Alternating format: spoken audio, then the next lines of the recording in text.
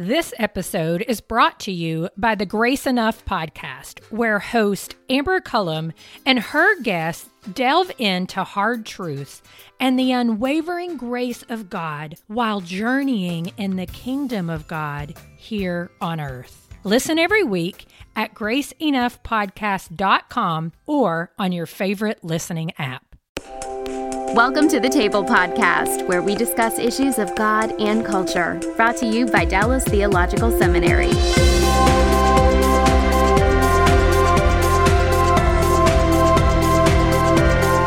Welcome to the Table, where we discuss issues of God and culture. I'm Darrell Bach, Executive Director for Cultural Engagement at the Hendricks Center at Dallas Theological Seminary.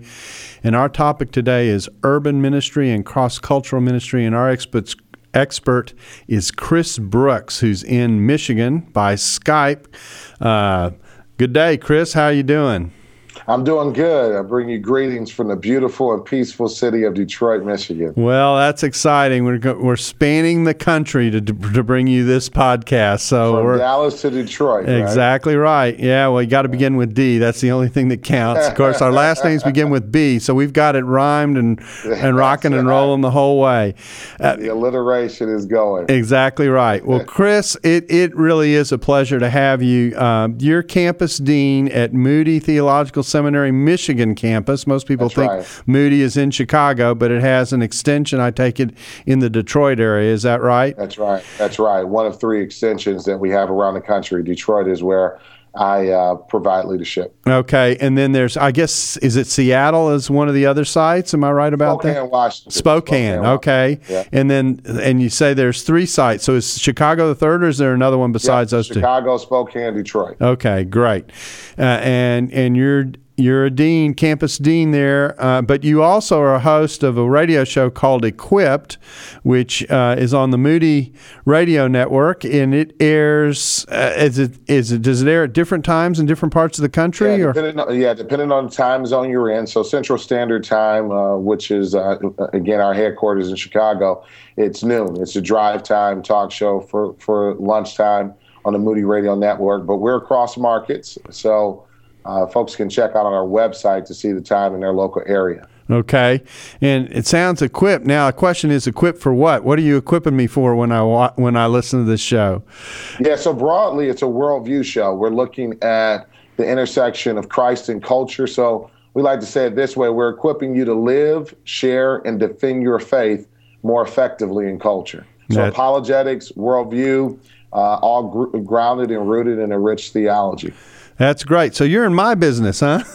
That's right. That's right. We're fighting the good fight together. That's good. Well, you're a terrific ambassador for Christ, and we're really excited to have you with us. Chris, talk a little bit about your pastoral experience before we talk about urban ministry a little bit. How did you grow up in a Christian home, and then your pastoral experience? So I got it honest, Darrell. I'm a third generation pastor, preacher of the gospel. My grandfather, my father, both here in Michigan, represented Christ well and preached the gospel. And so I caught the bug pretty early while other folks were pursuing other pursuits. My heart and my passion was to be in my father's library, helping him organize books.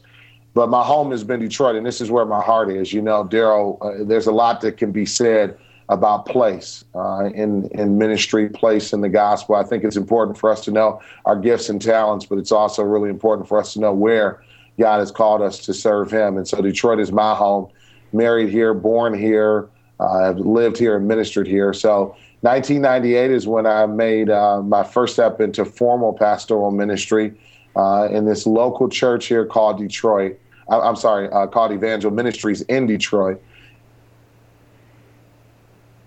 Okay. I've been the senior pastor since 2004. Okay. Well, that's quite a track record there. And where exactly do you minister in the Detroit area?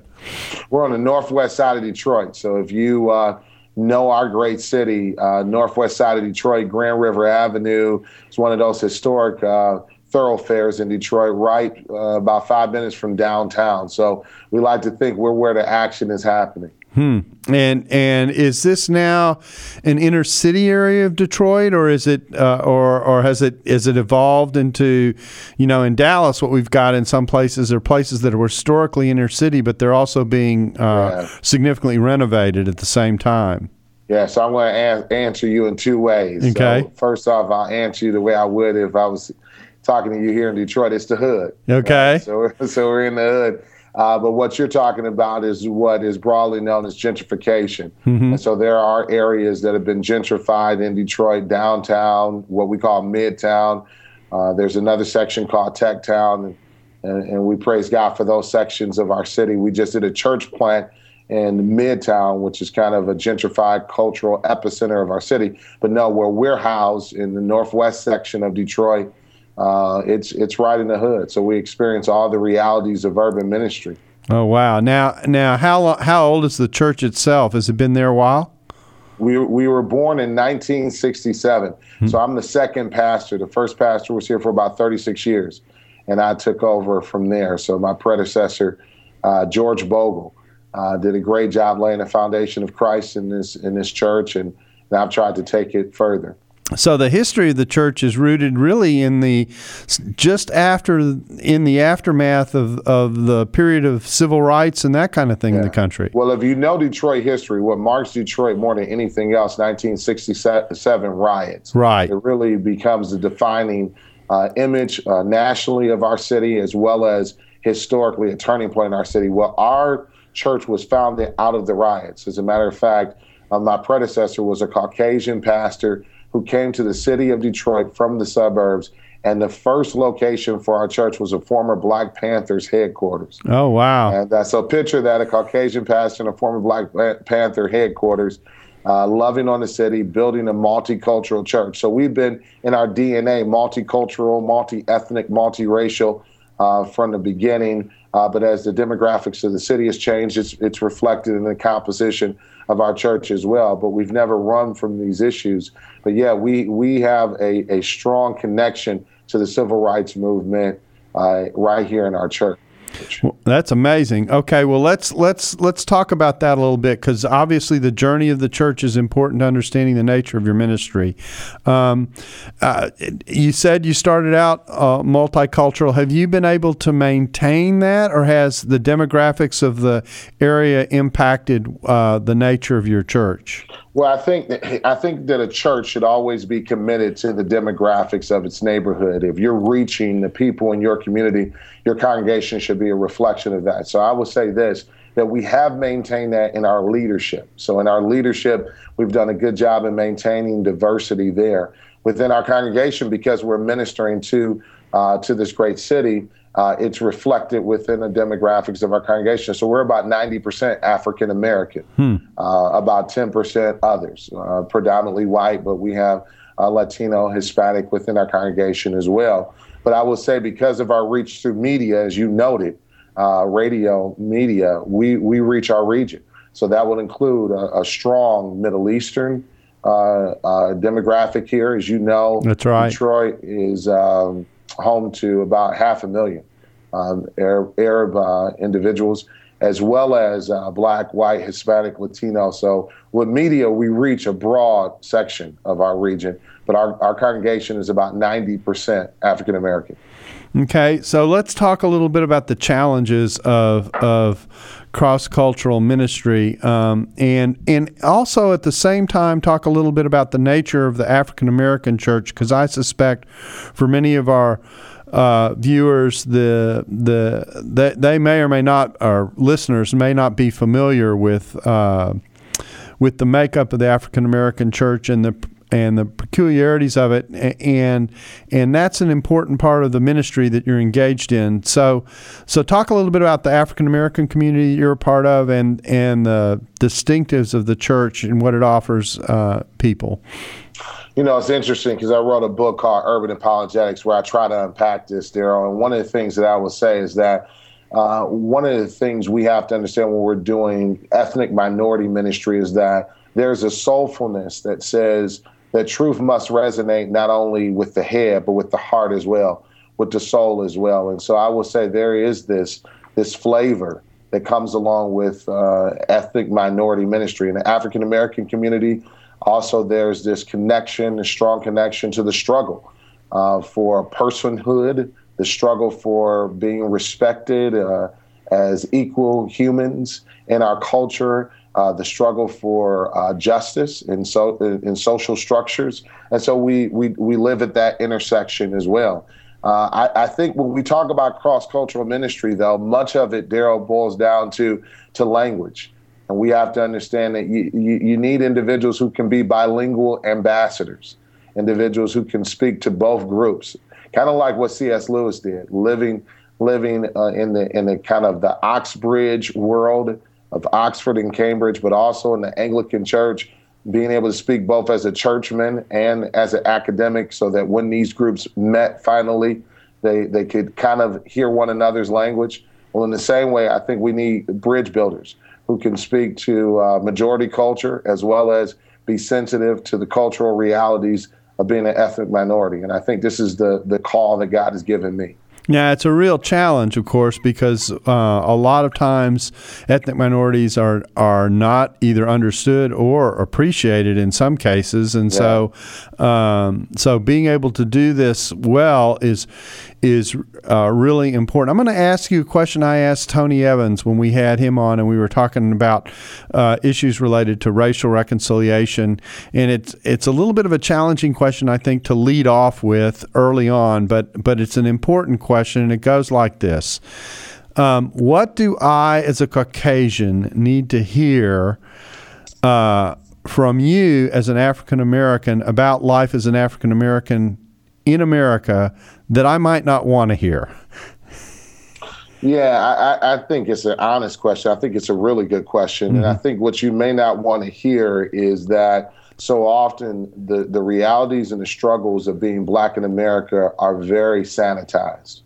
So if you talk to the average person about the history of racial struggle in America, you'll get something like this, that there was slavery, but then Abraham Lincoln freed the slaves, and then there was Jim Crow, but Dr. King came and he made everything right, and we're doing pretty good now. And things were a lot worse than that. When you think about the atrocities of slavery, when you think about the terrors of Jim Crow, the best way for me to describe it is, what would it be like if the terrorist group that you had to defend yourself from was your own government, your own country? And for African Americans, for much of our history in America, for a large portion of our history in America, the group that we would label as ISIS, the group that terrorized us oftentimes, had the power to codify this type of discrimination into social structures.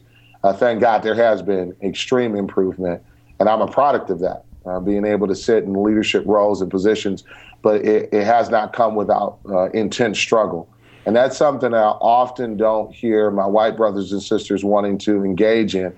Oftentimes the sense is, can't we just look forward without looking back? And I think it's important for us to be able to look back.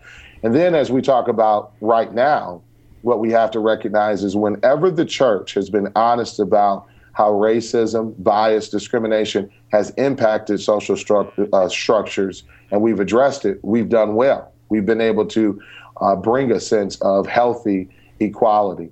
But whenever we deny that prejudice, discrimination, racial bias can impact social structures, we don't address it, and those structures go unchanged. Yeah, one of the pictures I like to use is that we're a little slow to recognize structural problems in our society, and we're also a little slow to recognize the shrapnel damage that comes from the past that you still have to pick up and deal with today. Let me give you one example that I think people don't think enough about, and that is one of the natural results of slavery and the breakup of African American family units as they spread across the country was precisely that. They didn't necessarily operate in family units, and so you had a culture that was used to functioning, in some ways forced to function without family structures. So now you have problematic family structures in many communities that is a part of generations of things that have gone on in the past. That's part of the shrapnel. So when you say to the African American community, you all should be doing better on family issues, and there's an element, of course, in which that's true, but there's also an element in which there's been a huge contribution in which the past has contributed to where we are in the present. Fair? I agree. And I would also say, Dr. King, in his letter from a Birmingham jail, says this, that it's poor social analysis to look at symptoms without looking at causation. And I think that oftentimes we can look at statistics in the Black community and say, man, you guys are doing bad in education or in family or marital structure or economically, without asking questions of causation. And we should ask questions of causation, and that will lead us back to better analysis of public policy, better analysis of the role of the church, more pertinent to our conversation, the role of the church in cities and communities. I think that leads to better analysis if we can have honest conversations, Black and white, about the causal factors and not just brush over those things. Okay, so let's talk a little bit about what it means to be a church located in the hood, as you noted. And let me ask it the question this way: what are the challenges that are special to a church in your context that, again, someone who might be used to a primarily Anglo experience in the church might not appreciate you have to deal with on a regular basis? Yeah, I guess the best way for me to describe it, Daryl, because it's almost easier to say the opposite, what's common, because the things that are different and unique are such a long list. But let me just say that imagine working with an individual who has PTSD, right? Because they have experienced tremendous trauma from a horrific experience in their life. Now, multiply the challenges of that across a community, not only an entire neighborhood, but an entire section of a city. The reality is that the average person in my community has experienced tremendous trauma, and we can get into a long list of the reasons why, but you have to build within that individual hope. You have to bring mental and emotional stability before you can get into the work of some of the niceties of theological training programs and some of the other Christian educational things that we would love to do. We have to start with the individual being restored through Christ and in the inner man, this whole redemptive work, and then being built up emotionally, psychologically. And in a lot of ways, the economic realities of poverty and what that brings when you live in poverty all around you on a daily basis, when you're walking by dilapidated buildings, overgrown fields, when crime is your reality. These are challenges that are presented to the urban minister that I believe are unique. Okay, so let me just clear up one abbreviation that you use so people get it, and I'm guessing, but PTSD, I take it as post-traumatic syndrome disorder, or did I get that right? Yep. Okay, right. So the point is people are living with in a context in which they are operating out of shock in a variety of ways in terms of the way their life functions, and so I imagine building trust is one of the first almost starting points in trying to minister to people, get them to the point where they don't look at you for, okay, are you after me for how you can use or abuse me, versus really relating to me as an individual. Yeah, and identifying with the struggle, just being able to be sensitive and identify with the fact that they are living in a desert. We call these cities that are under-resourced urban deserts, right, where you might find that there's a lack of employment opportunities, healthcare opportunities, even fresh food opportunities. And so we have to be able to identify with what is it like to wake up in that reality each and every day. And how do we minister to this individual a gospel that is holistic, that is not just theoretical in nature, but also deals with the practical realities of image bearing and Christ's ministry to the spiritual as well as the physical person. Now I'm listening to you, and I'm sure there are people listening to you, and they go, okay, now, how theologically conservative are you? And you're pretty theologically conservative, so you're trying to communicate really a balance about something that some people don't think initially might not go together, and yet what I'm hearing you say is, if you care deeply about the person made in the image of God who is your neighbor, then these kinds of questions will be questions you'll wrestle with. Yeah, I think so, and I think that for a long time, Daryl, the church wrestled with whether or not social concern and ministering to the physical person, the physical nature of a person, is in violation to the gospel. And I don't think it is in violation to the gospel. We have plenty of examples of that, Matthew 25, Luke chapter 4, and we can go deeper into a scriptural analysis of this. But what I am saying is that we don't need to compromise the truths of the gospel, the teachings of Christ, while at the same time acknowledging the fact that this person needs employment. This person needs food. This person needs to be able to be affirmed in their personhood. Well, obviously, then you're trying to build a community that has this interesting array of values, this primary commitment to the gospel on the one hand, and yet a recognition that that we're really in a work of community restoration in some ways. Yeah, we are, and we're in a work ultimately of being a part of the redemptive work of Christ in the lives of individuals. And we do have to ask ourselves, how is that contextualized? So part of this conversation that you and I are having is a question of contextualization. So if I'm going to reach this individual in Detroit or the south side of Chicago, let's take that, for example. That's been in the news for a while now. Imagine what it's like to have 60 to 70 shootings over a weekend. And that's normal, right? To be in a community where the people are literally calling for the National Guard to come in to stop the violence. This is a context in which you have to, again, identify with the individuals that you're presenting the gospel to. This episode is brought to you by the Grace Enough podcast. I am its host, Amber Cullum. Each week, I sit down with a guest to discuss hard truths and the unwavering grace of God they've experienced while journeying in God's kingdom here on earth. You'll hear from guests like Jen Wilkin, Jamie Ivey, Andy Crouch, and Scott McKnight.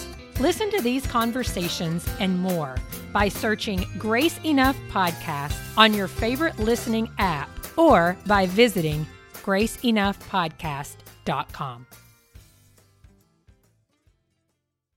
Chris, let me ask you this question. You know, you've grown up in a solid home. You said you've had 3 generations of preachers in your home.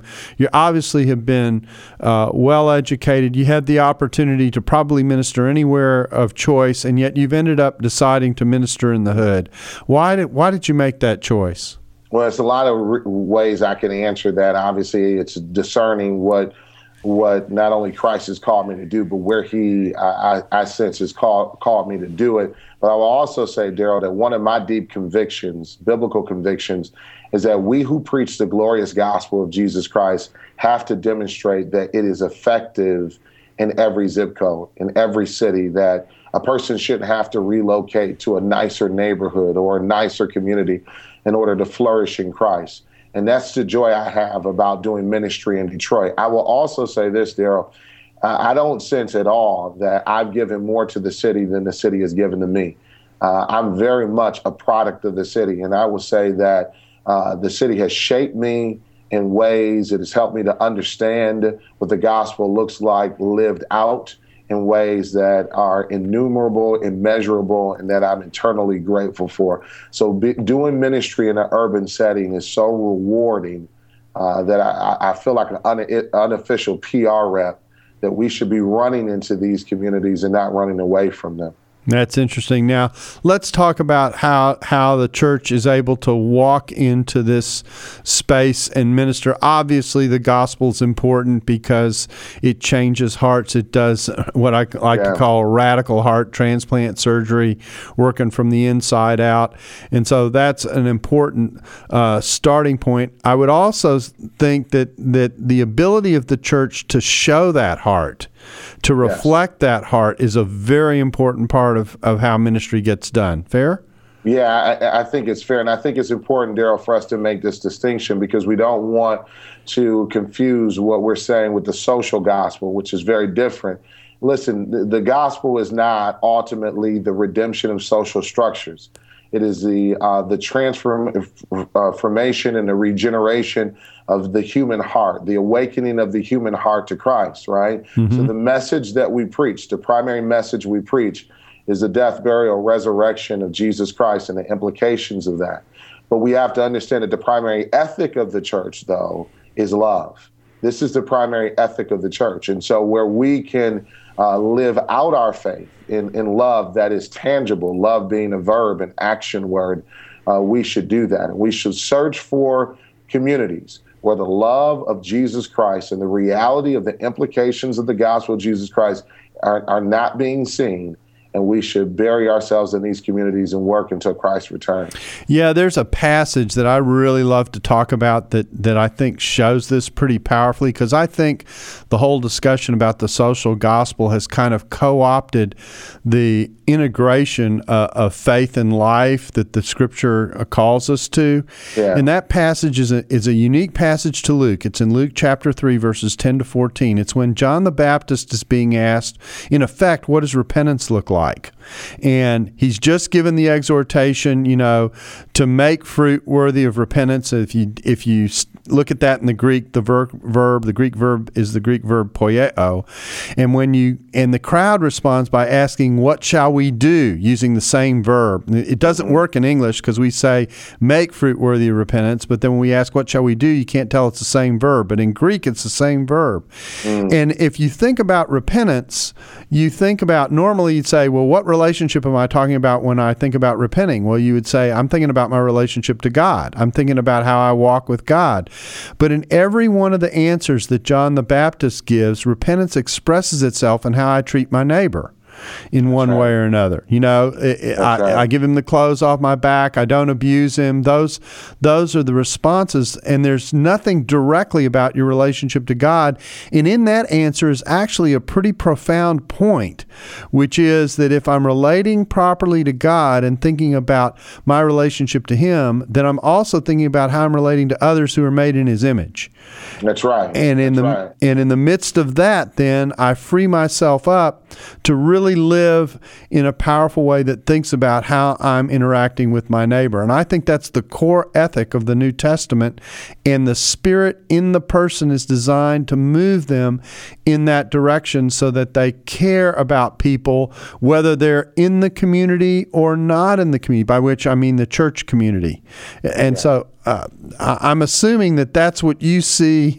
That's right. And I think a lot of this falls up under the concept of common grace, right? Mm-hmm. This sense that the Lord is good to all, and that the rain falls on the just and the unjust alike. And we have to understand that the definition of success, I used to be a pulpit sniper, Daryl, so kind of measuring success by the blood on my sword, if you will. I'm an apologist, and so this sense that my neighbor who believes or lives differently than me or is a non-Christian, that the way I measure success is by how many of them I can defeat and conquer intellectually. But, that's not what the gospel compels us to do.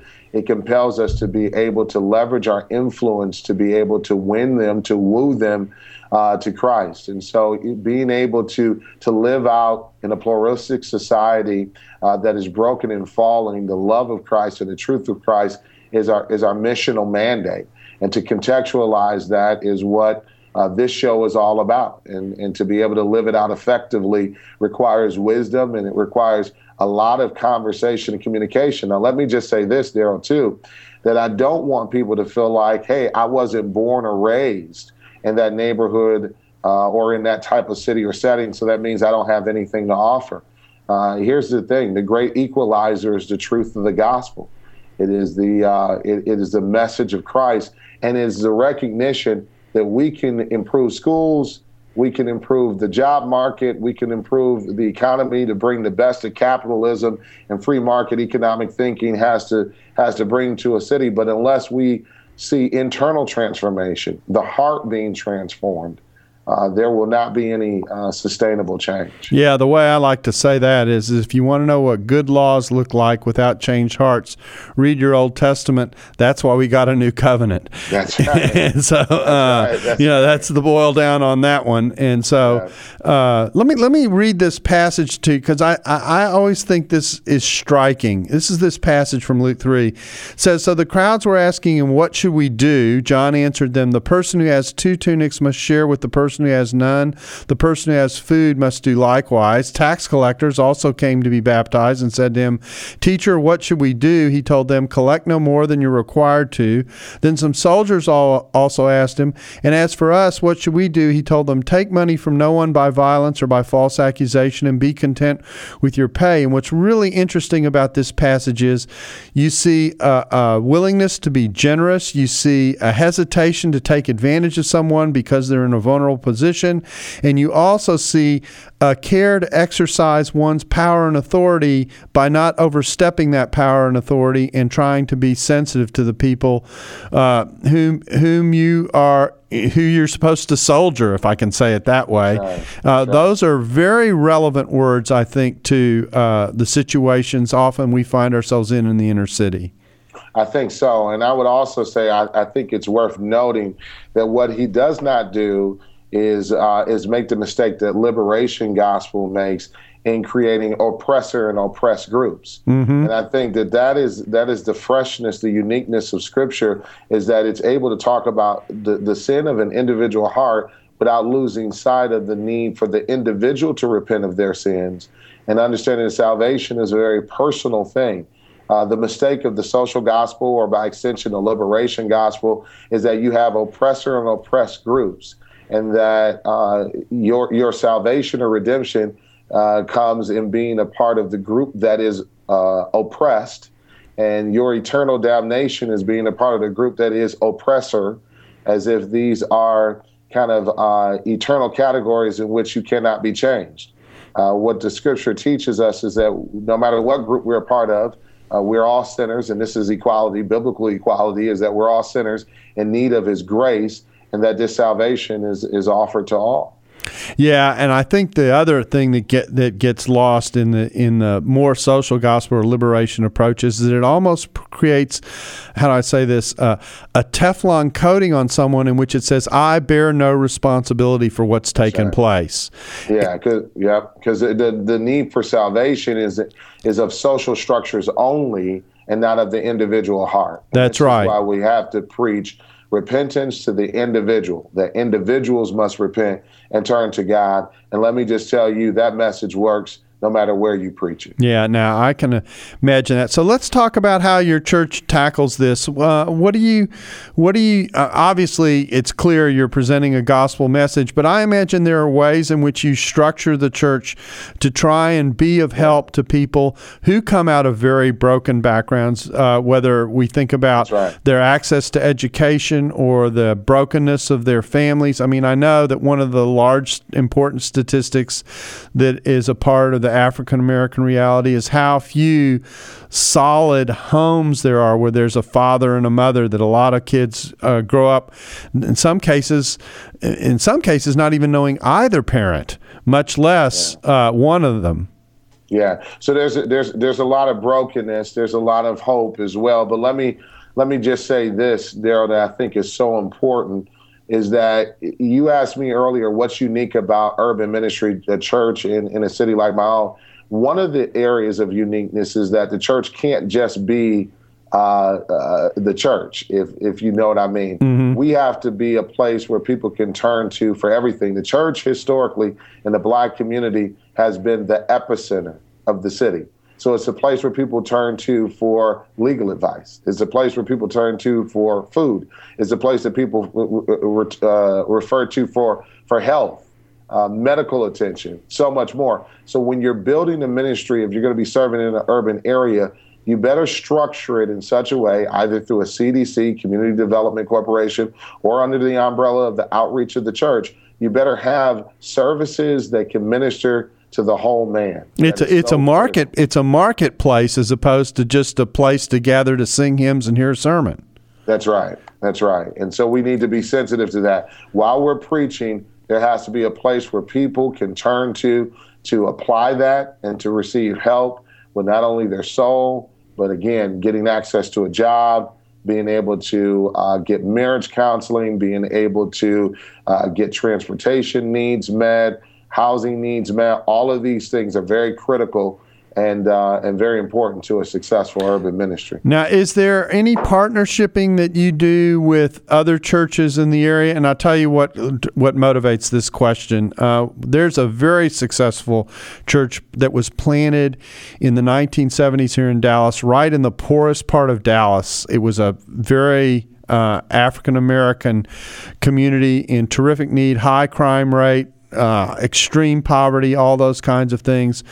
And there were several Anglo churches that came in alongside the African American church to actually help get it started and kind of get it off the ground. The church is now very much self-sustaining. They've built it. The first thing they did after they built a church was they built a gym to become a community place to alter the way kids would spend their time. And then they built a school and went in that order, which was interesting. And so I'm not necessarily asking just about your church, but how much cultural, can I say, support is there for what goes on in Detroit? Well, it needs to be. And let me just say that the last several years, since 2011, Detroit has seen an amazing amount of partnershiping. There was a broad evangelistic campaign that brought together 550 churches, urban and suburban, black, white, again, Asian, Latino. And there's been more partnershiping in our history over the past 5 years than maybe any other period in time. So I'm really excited about that. But I will say, Daryl, that one of the major keys to healthy partnering is that it has to be mutual. Right. The Anglo Church has to be able to know there's so much benefit and richness and wisdom I can get from my African American brothers and sisters in Christ. And the African American church can't see itself only as a recipient.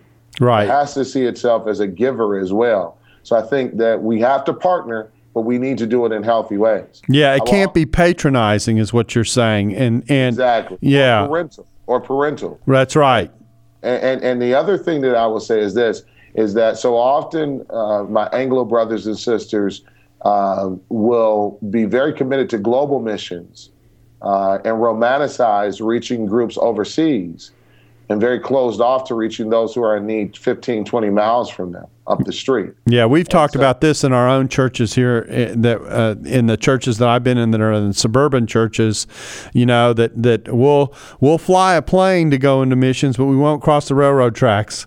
And I think that's critical. We need to be able to say, how much are we supporting local missions outreach as well as global? I believe that all churches, regardless of ethnic background, need to be a part of God's global Great Commission. And where I encourage and challenge African American or ethnic minority churches is that we need to get into the global mission field. This is a unique period in time where we can, and our voices they're hungry for our voices, and our voices are needed. But I also challenge suburban churches to say, get more involved in local missions as much as possible.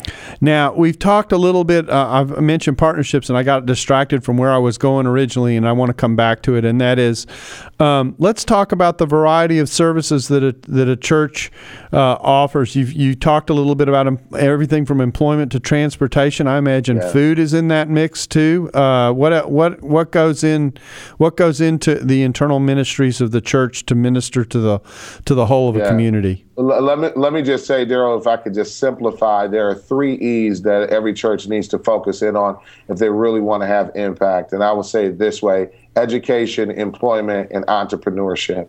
those 3 E's are critical and important: education, employment, and entrepreneurship. I will also say there's a 4th E that doesn't necessarily move people along the developmental road, but is critical, and that's emergency assistance. So we like to categorize our practical ministries in those areas. Can we offer educational opportunities, employment opportunities, entrepreneurial opportunities, but also recognizing there are times when we need to be there for emergency assistance for the person who's homeless, for the person who's hungry, for the person that is in need. Wow. Well, and I have to say that doesn't sound like my church. That's very, very different, much more, in some ways, much more demanding on the community. Yeah, there's a sense of compassion fatigue as well. As you pray for those who minister in urban areas, pray for their emotional strength, pray for their stress levels, because, Daryl, as you know, when you're in a war zone, when you're in a place of constant need, struggle, challenge, it can be emotionally draining. But again, it's tremendously encouraging as well as you see all the wonderful things of Christ's redemptive work and people having strong marriages and young people finding purpose and calling in Christ, men awakening to what it means to not just be a man, but a man of God. All these things are present as well. And I want to talk about great fathers and wonderful marriages and healthy churches, because it's a sad thing if we think that there's only negative things happening in the hood. There's great things as well. Yeah, I'm going back to this West Dallas story, but about 10 years in, the Dallas Morning News wrote an editorial entitled "Angels in Our Midst." And the point was, here was a church planted in the poorest part of the city with citywide cooperation that had produced a neighborhood turnaround in the area of racial relations when everything else around Dallas was kind of under racial tension. And the question was asked, what is it that these people are bringing to the table and part of the conversation that seems to be lacking in so much else that's happening in the city when it comes to these areas? And of course, the answer was it was their Christian commitment and their religious commitment that brought the change. And you know, the Dallas Morning News isn't exactly a church newsletter, so so it was a pretty powerful testimony about what's possible when kind of all the pieces come together and people make an effort, a concerted effort to cooperate. It shows that it is possible and that turnaround can happen. Yeah, it can, and it does. And again, Christ being at the center, it does happen. And let me also say this, Daryl, that we have to look at those individuals that are living in those hard-hit communities as individuals that, if empowered, can lead themselves into a sense of transformation as well. All of the help doesn't have to come from external leadership, but it can be a rich partnership to make that come about. Well, the beautiful thing, at least about the West Dallas story, was, again, about 10, 15 years in, things had gotten to the point where the church was very much self-sustaining. Yes. People were coming, people who had been educated at the school had made the decision, many of them, to come back and teach at the school and impact the community that they had come out of rather than fleeing it.